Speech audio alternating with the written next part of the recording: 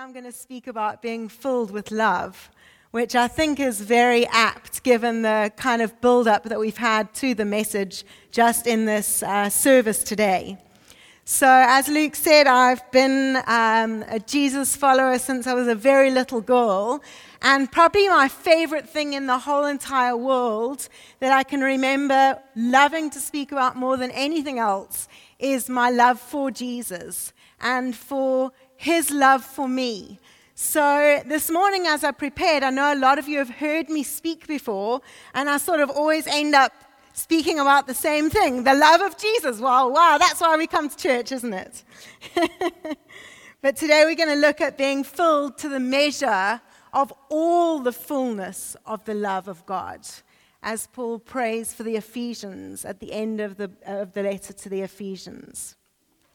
We're going to look at this kind of filling in a bit of a different way this morning, and I'm hoping that the message will really serve as a catalyst to enable you to experience deeper and deeper levels of infilling within your own life. Many of you may remember a book called The Hiding Place. Anybody remember it? Okay, it came out in the 70s, but it was a book that recounted the story of Corrie ten Boom and her family, a family that fought the Nazi madness of World War II with the only weapon they had, and that weapon was love. During the Second World War, the ten Booms family quietly sheltered Jews in their house until the Nazis discovered the hiding place, hence the name of the book.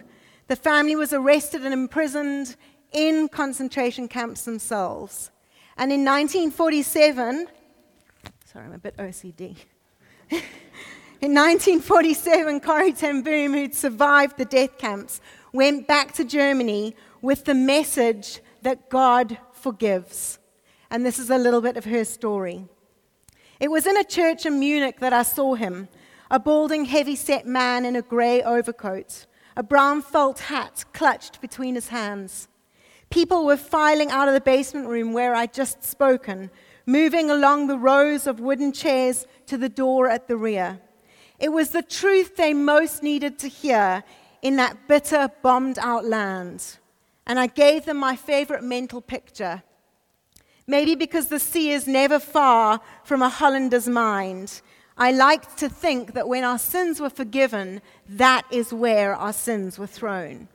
When we confess our sins, I said Corrie ten Boom, God casts them into the deepest ocean, gone forever. The solemn faces stared back at me, not daring to believe it. There were never questions after a talk in Germany in 1947. People stood up in silence collected their belongings, and in silence left the room. And that is when I saw him, working his way forward against the others. One moment I saw the overcoat and the brown hat, and the next moment a blue uniform and a visor cap with its skull and crossbones. It came back in a rush. The huge room with its harsh overhead lights, the pathetic pile of dresses and shoes in the center of the floor, the shame of walking naked past this man. I could see my sister, frail in front of me. Betsy, how thin you were. Betsy and I had been arrested for concealing Jews in our home during the Nazi occupation of Holland. And this man had been a guard at Ravensbrück concentration camp where we had been sent. And I, who had spoken so glibly of forgiveness, fumbled in my pocketbook rather than take his outstretched hand. He would not remember me. Of course, how could he? I was one prisoner among thousands and thousands of women. But I remembered him, and the leather crop swinging from his belt. It was the first time since my release that I'd been face to face with one of my captors, and my blood froze. You mentioned Ravensbrück in your talk, he said. I was a guard there. No, he did not remember me. But since that time, he went on, I have become a Christian. I know that God has forgiven me for the cruel things I did there, but I would like to hear it from your lips, Fraulein. Again, the hand came out to me. Will you forgive me? And I stood there, I whose sins had every day to be forgiven, and I could not. Betsy had died in that place, Could he erase her slow, terrible death simply by asking? It could not have been many seconds that he stood there, hand held out, but to me it felt like hours as I wrestled with the most difficult thing I had ever had to do. I stood there with coldness clutching my heart. But forgiveness is not an emotion, I knew that. Forgiveness is an act of the will, and the will can function regardless of the temperature of the heart. Jesus, help me, I prayed silently. I can lift my hands. I can do that much. You supply the feeling. And so woodenly, mechanically, I thrust my hand into the one outstretched to me. As I did, an incredible thing took place. The current started in my shoulder. It raced down my arm and sprang into our joined hands. And then this healing warmth seemed to flood my whole being, bringing tears to my eyes. I forgive you, brother, I cried, with all my heart. For a long moment, we grasped each other's hands, the former guard and the former prisoner. I had never known the infilling of God's love so intensely as I did in that moment, the moment of pure forgiveness. I paint this picture at the outset of the message to remind us, firstly, that love is not a glib feeling, for the word love has been so watered down. And secondly, I paint this picture because throughout this message, I'm going to play with this idea that love and forgiveness are one and the same. And we're going to look at that in a little bit more detail today. Richard Rohr describes true love as pure givenness. When a person or a thing is giving themselves to you, they are loving you. We all know what it's like to receive from another givenness. It's true love. We've got liking and loving all confused. C.S. Lewis describes in his book, Four Loves, how the Greek language has 4 words for love. In English, we have 1. Storge is the love of things, cute teddy bears, little kittens, a pretty cupcake, a gorgeous dress. Philia is the love that holds in its arms appreciation, a valuing of the quality and beauty and truth of the thing toward which we feel philia. I love the beach like this, and I know Ethan loves the sea like this. You just love it. You value the quality of it. Eros is the love of eroticism. It's a physically embodied love, the kind of love which has a character of fascination and strange attraction. Infatuation, which incidentally in Latin means false fire. It's the kind of love that we feel most intensely and get most burnt by. And then there's the word that Paul uses in 1 Corinthians 13, agape. Love is patient. Love is kind. It does not envy. It does not boast. Well, if you can just click over. It does not dishonor others. It is not self-seeking. It is not easily angered, and it keeps no record of wrongs. It does not delight in evil, but rejoices in the truth. It always protects, always trusts, always hopes, always perseveres. Agape never fails. Agape is this kind of altruistic love. It is given undeservedly. It is unmerited. It is unachieved. It is divine love that doesn't depend on the worthiness of the object because it is pure givenness. Givenness for its own sake. This is how God loves us. He has forgiven. Given before we earned his love, deserved his love, or could truly appreciate the dynamic impact of his love on our lives. This is the kind of love we are speaking about today. It is the love of pure forgivenness. We see this kind of givenness, this kind of truly altruistic love all over the Bible. Just one that jumps to mind is the story we read in Hosea. When Hosea first heard the Lord speaking, the Lord said to him, "Go and marry a prostitute and have children of prostitution, for the people of the land commit great prostitution by deserting the Lord." So Hosea took Gomer, and she became pregnant and bore him a son. I choose the most shockingly dramatic example of the love of God to give you a sense that God wanted to illuminate to Israel truly how much He loves us regardless of us. He said to Hosea, "Forgive your wife. Go and show your love to your wife again, although she is loved by another and is an adulteress. Love her as the Lord loves Israel." Loving in this way a prostitute? Surely God could not be telling Hosea to do this as a symbolic act that would illuminate for all eternity and for all humanity. It would embody the way God truly and perfectly loves us.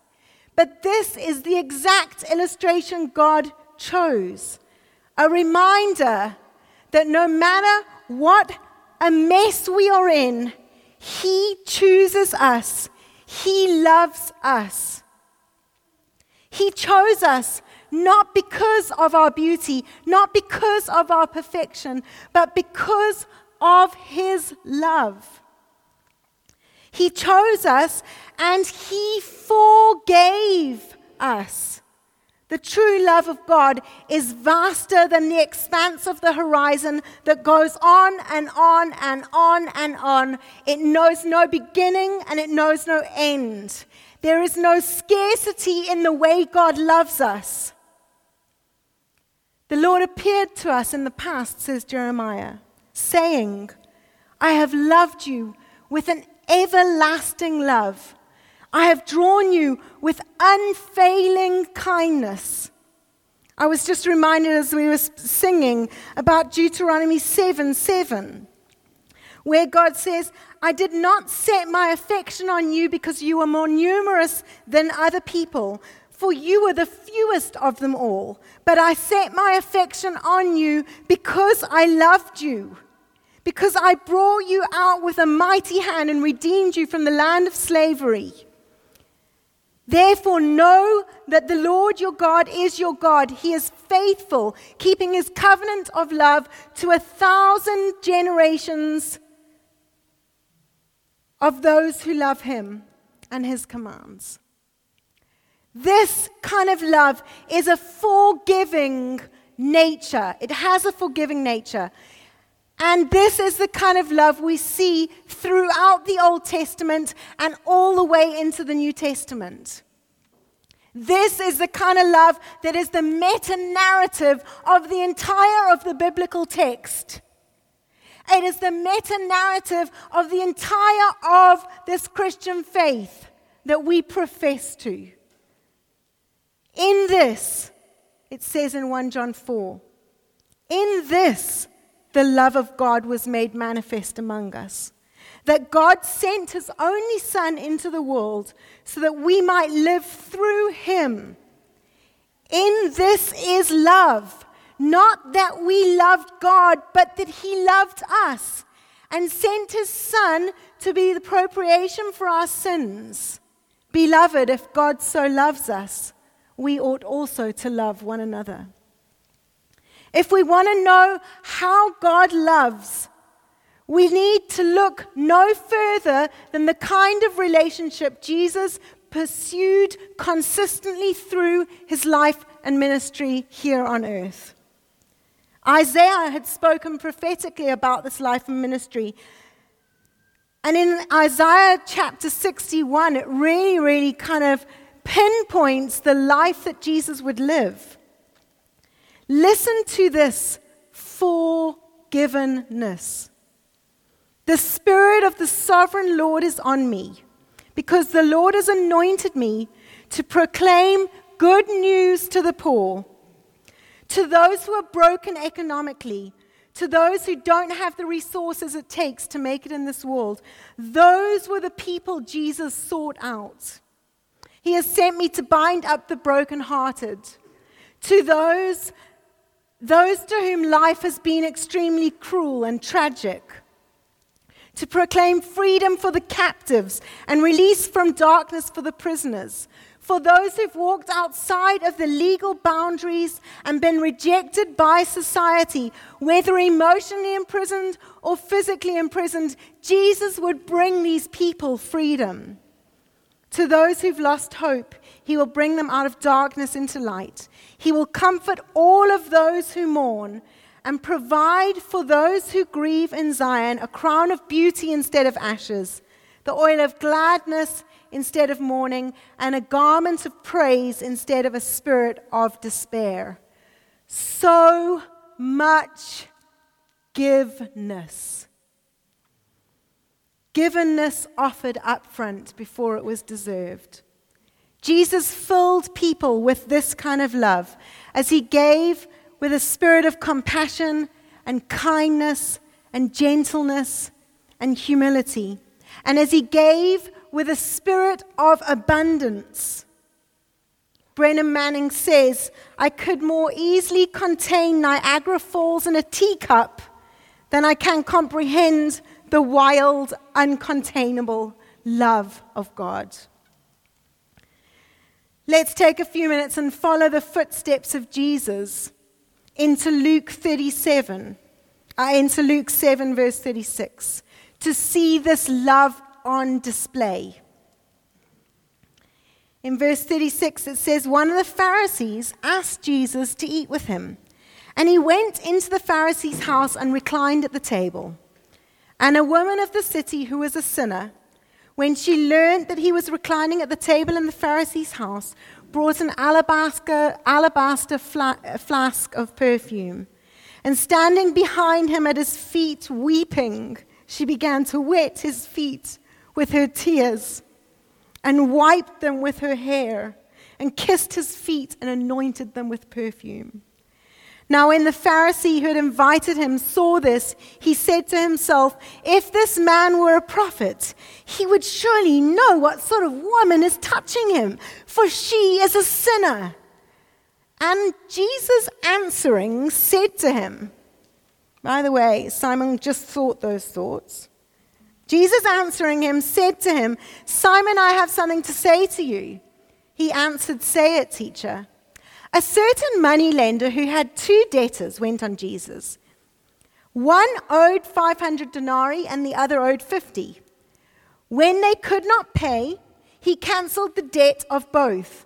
Now which of them would love him more? Simon answered. The one, I suppose, for whom he cancelled the larger debt. And he said to him, you have judged rightly. And then turning to the woman, he said to Simon, do you see this woman? I entered your house, and you gave me no water for my feet. But she has wet my feet with her tears and wiped them with her hair. You gave me no kiss, but from the time I came in, she has not ceased to kiss my feet. You did not anoint my head with oil, but she has anointed my feet with perfume. Therefore I tell you, her sins, which are many, are forgiven, because she loved much. But he who is forgiven little, loves little. And he said to her, your sins are forgiven.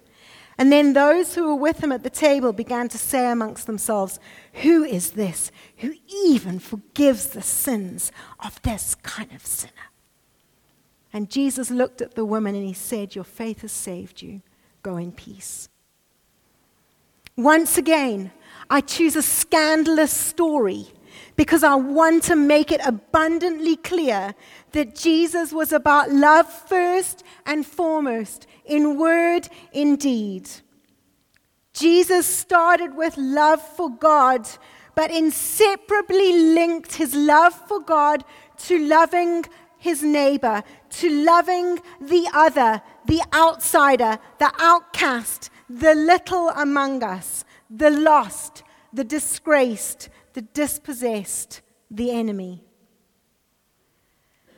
This story that we all know about a sinful woman who was forgiven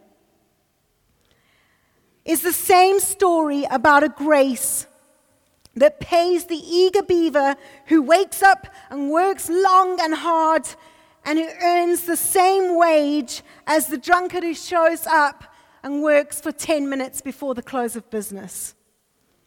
This is forgiveness. It is indiscriminate compassion. It works without asking anything of us. This true love is sufficient, though so many of us huff and puff with all of our might to try and find something or someone that this pure love cannot cover. But we will not find that person because God's true love is enough. True forgiveness is enough. This sinful woman who was hated by the religious was loved and was forgiven by Jesus. This sinful woman who was despised was loved by the good love of God.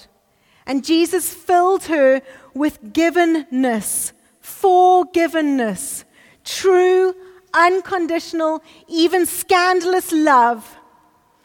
And the story is in the Bible to mirror to us that this is the manifest love of God, embodied on the earth in the body of Jesus.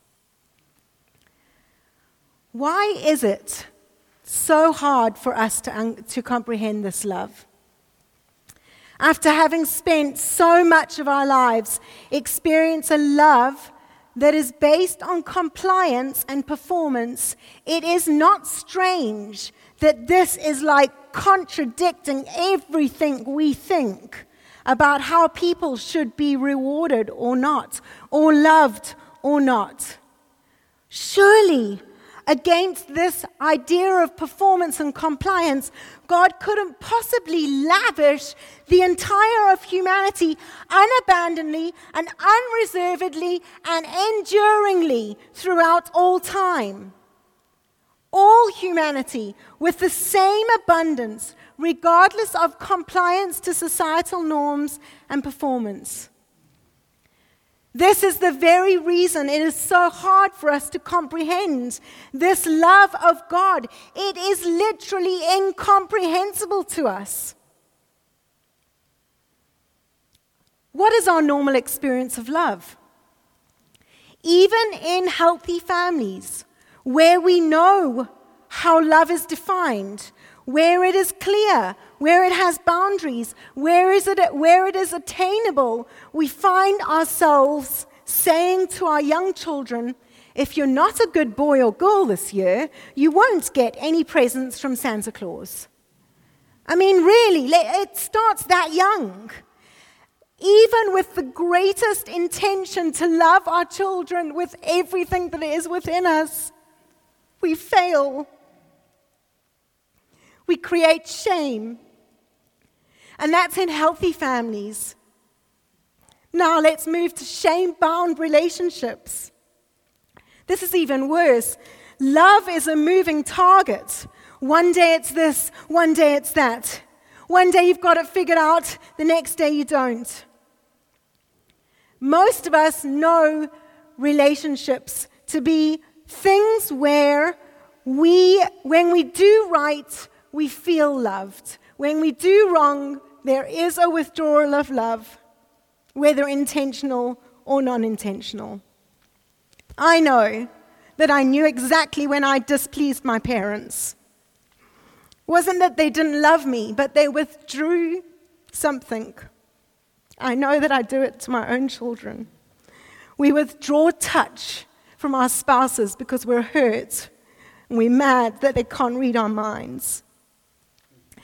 And we withdraw a smile from our friend because they said something that made us feel like a fool.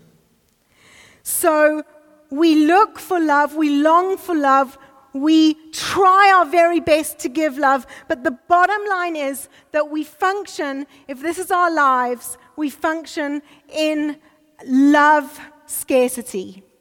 Our love tanks are never full. Some of us have larger love tanks, and then they feel even less full. But, when we've got a love tank that's only half full, and we're constantly trying to get it filled up by looks of approval, by a stroke on the arm, by a cuddle, by performing, by arriving at work diligently every single day at the same time and working 8 to 10 hours, even though your boss doesn't seem to notice. We are constantly trying to get our love tanks filled up because we just exist in a worldview of love scarcity. And I don't think that there's a person in this room who wouldn't, at some level, agree with that. But oh, how countercultural Jesus was in this regard. So countercultural that it was scandalous love. Actually, it received disapproving stares by many of those who claimed that they loved God more than the small child on the side of the street. We struggle with the idea that God would choose to, so many times in the Bible, call out the prostitute, the sinner, the woman whose life is a disastrous mess, and love on that very person, embodying the love that God has for each one of us. Here is a revelation bright as the evening star. Jesus came for sinners. He came for the sick. He came for the broken. He came for the outcast. He came for the tax collector, for the person that had made squalid choices and had failed dreams. And he comes for us as executive corporates, street people, academics, teachers, superstars, farmers, prostitutes, addicts, AIDS victims, car salesmen.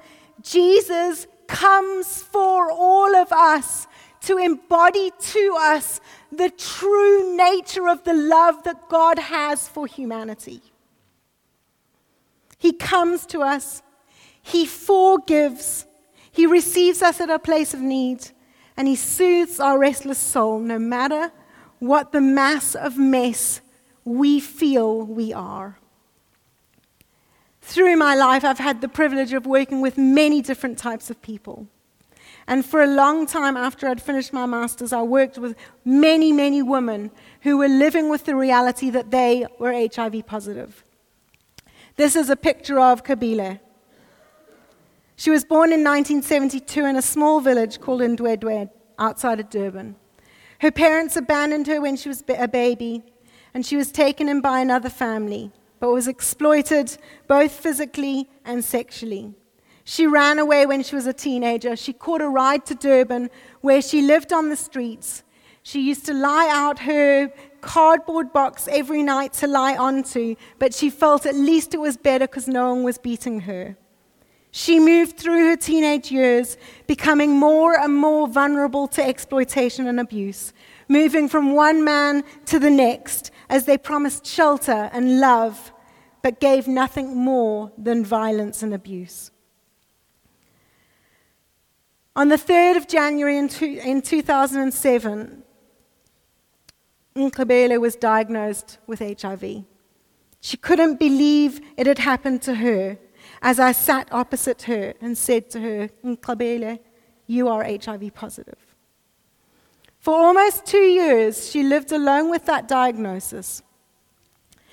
And she would often come and speak to me and often tell me how she didn't know how she could ever tell anyone of this desperately awful illness she carried in her body.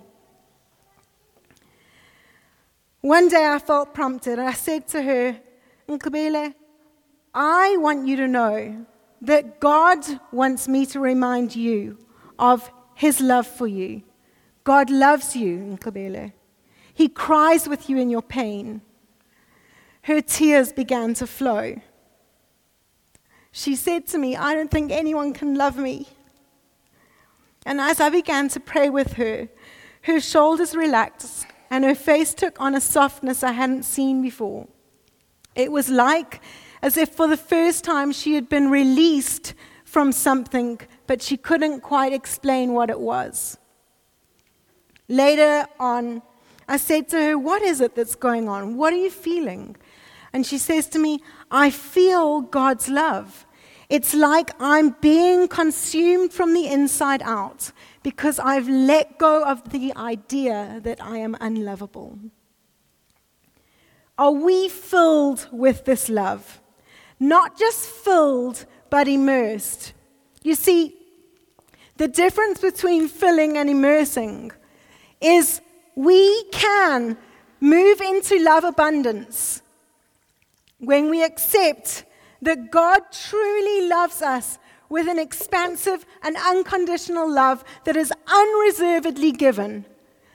And we can experience Him. We feel Him, it's there. But somehow it doesn't resonate into who we are as people. We know it logically, but it's like it can't sink into our hearts. And this is the reason why. That's dry. That's bone dry. Because the only way we can start to feel the magnificence of the love of God filling our lives is as we slowly let go.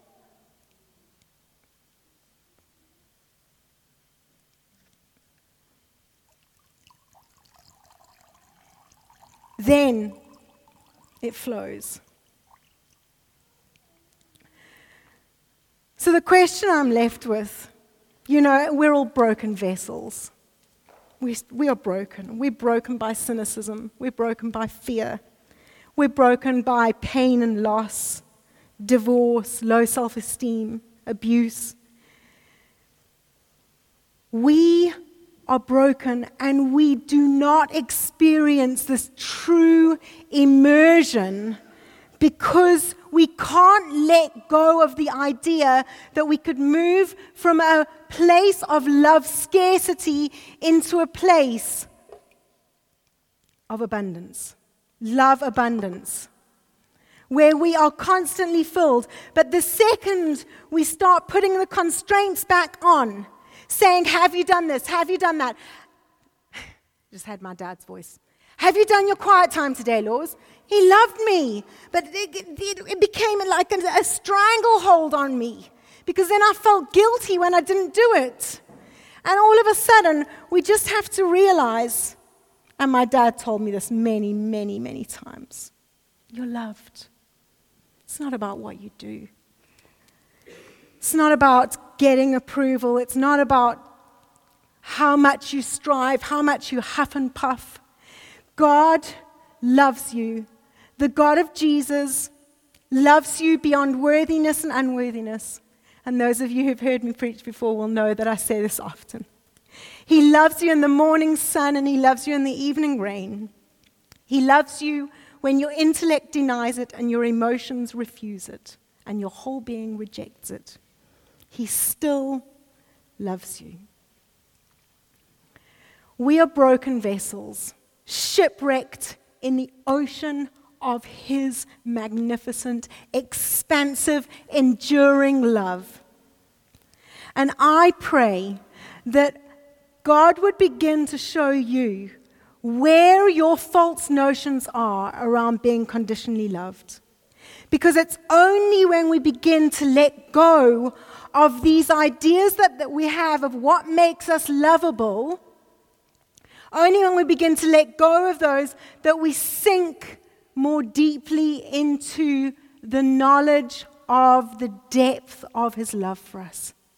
The height and the depth and the length and the breadth, it is incomprehensible and it is life transforming. It changes us from the inside out. It begins to transform our relationships once we truly experience the submersion. So now, I did look for a sponge that was the shape of a ship, but unfortunately I couldn't find it. But can you imagine just for a moment that this sponge is the shape of a ship? Okay, can you just imagine that for me? I'd actually love like a massive glass bowl filled with water with a broken vessel inside, sinking deeper and deeper and deeper and deeper into the ocean. Two things. The first is accept the fact that you are immersed in an expansive love that you will never understand, but it radically transforms your life, and it is absolutely unconditionally given to you, regardless of what you have done. You're a broken vessel submerged in the ocean of His love. Secondly, while the vessel itself contains but a small part of the ocean contains the entire vessel. Think about that.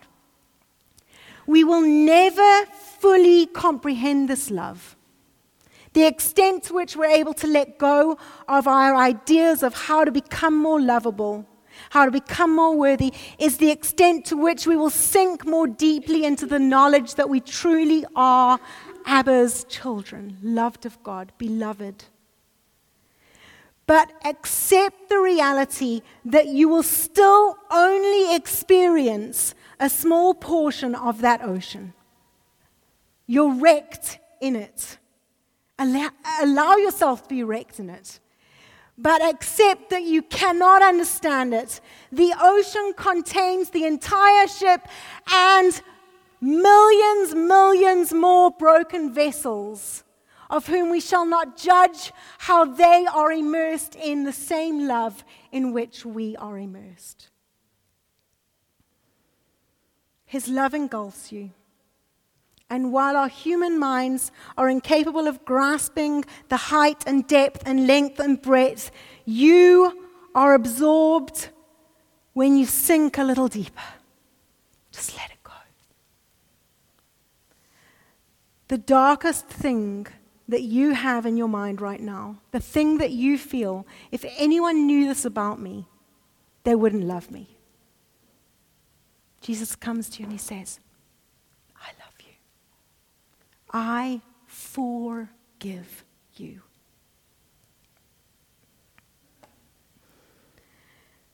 When we become people who accept the expansiveness of the grace and the love of God in this way, we become part of an explosive movement of revolutionaries who are prepared to get up and stand up and say, I don't have it all right, but I know it doesn't matter.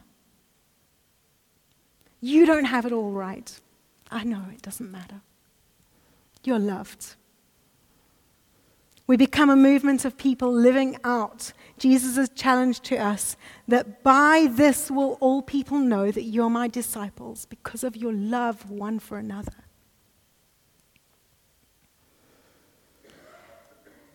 It's the most profound truth that the Christian message has to offer. If we were to sum up every single page of this beautiful, beautiful book that gives us stories that help us to grasp in little ways something of the expansiveness of God's love. If we were to sum it up with one word, agape. Forgiven. Maybe if the band can just come up and I've got a prayer that I'm going to pray actually. It's the prayer that is at the end of Ephesians 3. And I think that it's just such a beautiful, beautiful prayer that Paul prays. And I'd actually ask us to, if you feel comfortable as the band starts to play, just kneel.